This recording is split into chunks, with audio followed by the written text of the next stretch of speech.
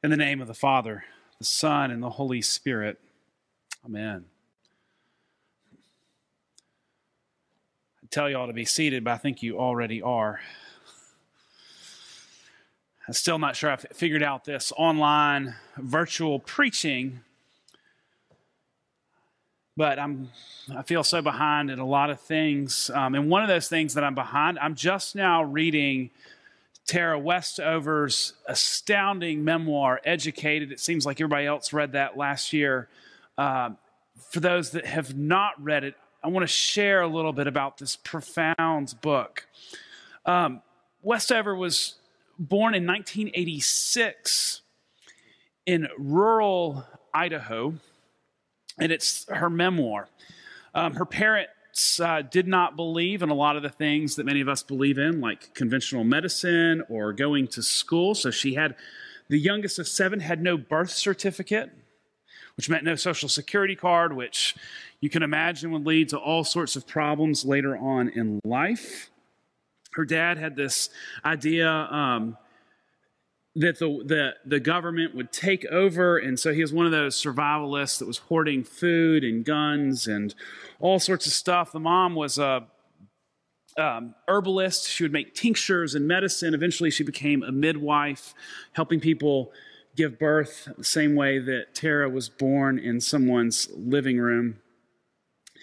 And her father owned a scrapyard and would make his living by, cleaning off copper and stuff like that from cars and different material, or building barns.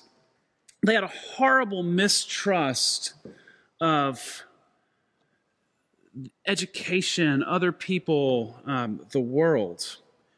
And so she grows up in this incredibly interesting environment. And this is crazy if you can believe this. So she wants to rebel, as many of us do. And so what does she do to rebel? I'm going to go to college. She's yet to go to school. Her only social interaction has been singing at church and then singing in some plays that she does, and she realizes she has an extraordinary voice. And so she decides to rebel against her parents, signs up to take the ACT,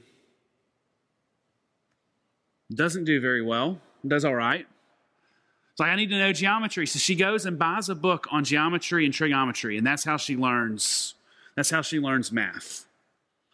Does much better on the ACT. And the very first time that she goes to school and has class with other people is college. She's grown up in a scrapyard, and she goes to college.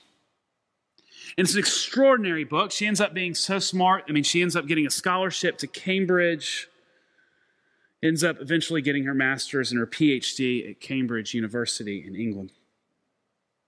And it's mind-blowing. But I don't think that it appeals to people because of its criticism on Western education or the ability to break that narrative and do something extraordinary. I think that the reason that it is so compelling is that she is awakening to something inside her that is not recognized by the world that she is in. Bear with me. There's a truth that is embedded within her, and she has to awaken to that truth and grow in her identity in a way that is very countercultural to the world that she's in. There is something that is not recognized by everybody else. And she owns that, and she lives into it in the most profound way. Now, did you just kind of bear that image in the back? It's an easy book if you're looking for something new to read and you're one of the people like me that somehow missed the boat the last year. Pause on that. So one of the things that I love to do as a priest is to get to do the sacraments, to get to invite people into sacramental living. I stood here stood here last weekend and officiated a wedding. And one of the things that I do when I'm teaching or doing these is I often I've got to come up with new tricks in my own teaching as I try to lead people down the wrong path and see if I can throw them off. And so I often ask people when they're preparing for marriage, what is the outward invisible sign? And so people, it's the ring, we're wearing rings. And I smile.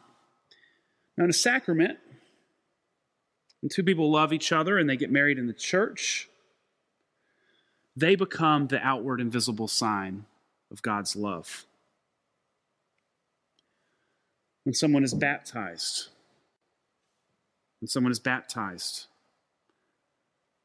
they become a Christian, an outward invisible sign of God's love in this world. I mean, we don't think about that very much.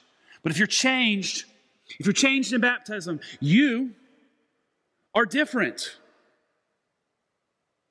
You're different. You become an outward, invisible sign of something profound. When you receive unction, we'll do it again, we'll get there again. When you come in and someone lays hands on you and puts the cross on your forehead, that healing, it's an outward sign, but your life becomes different. Those 50 people that were confirmed last weekend, you're standing up there to say something different is taking place. Something different is taking place. God is working in my life, and I want to give credence to that. I want to claim it. I want to profess it. That's why last week was so powerful. 50 adults. 50 adults said something beautiful is taking place in this life. They wanted to own it. The gospel reading that we just heard, it's a powerful story, and it's hard to hear. It's hard to hear because we're scared of squandering what we have.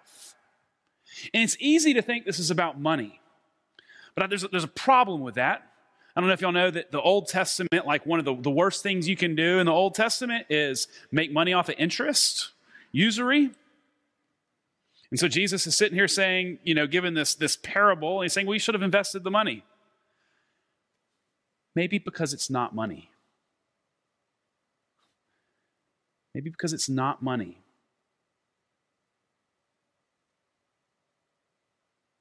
What are you really given that you're entrusted with? Now, here's the secret that Westover knew. She knew that there was something within her that needed to bear new life, and that's why that book is so provocative. But the truth is that we as Christians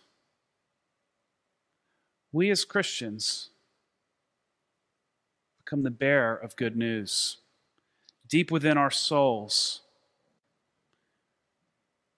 that's the promise at baptism, is God's love essentially is embedded within us. And what the world needs is for us to allow that truth to emerge, to be disclosed. It's a hard message, this gospel from Matthew, because we're entrusted with something so valuable and so important. But listen to this letter from 1 Thessalonians. For God has destined us not for wrath, but for obtaining salvation through our Lord Jesus Christ, who died for us, so that whether we are awake or asleep, we may live with him. Therefore, encourage one another and build each other up, as indeed you are doing. That's what we get to do. If you're wondering what your purpose in life is, no, I'm probably not destined to go to Cambridge. Maybe you are. That's not why you come to church. You are destined to be the bearer of God's love. You know why the church grows? It doesn't grow because people go off on some mystical journey into a silent retreat in a monastery. People get to know God from you and from me. Therefore, encourage one another and build each other up, as indeed you are doing. One of my favorite poems won't surprise you, is from The Summer Day by Mary Oliver, and it's a beautiful, beautiful fall day. But maybe we'll listen to her words about the summer day. Who made this world? Who made the swan and the black bear? Who made the grasshopper? The grasshopper, I mean, the one who has flung herself out of the grass, the one who is eating sugar out of my hand, who is moving her jaw back and forth instead of up and down, who is gazing around with her enormous and complicated eyes. Now she lifts her pale forearms and thoroughly washes her face. Now she snaps her wings open and floats away. I don't know exactly what a prayer is. I do know how to pay attention, how to fall down into the grass, how to kneel in the grass, how to be idle and blessed, how to stroll through the fields, which is what I've been doing all day. Tell me, what else should I have done? Doesn't everything die at last and too soon? Tell me, what is it you plan to do with your one wild and precious life? Tell me, what is it you plan to do with your one wild and precious life?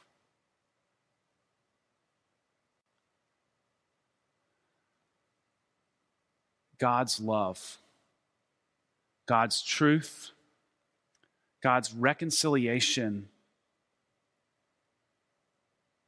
all of that is embedded in each of us. It is the identity that is longing to break free, to take over who we are.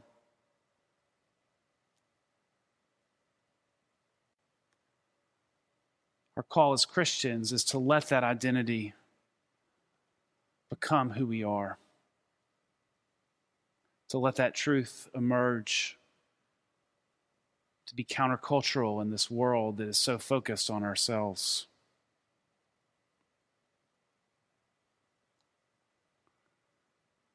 Now that's a story.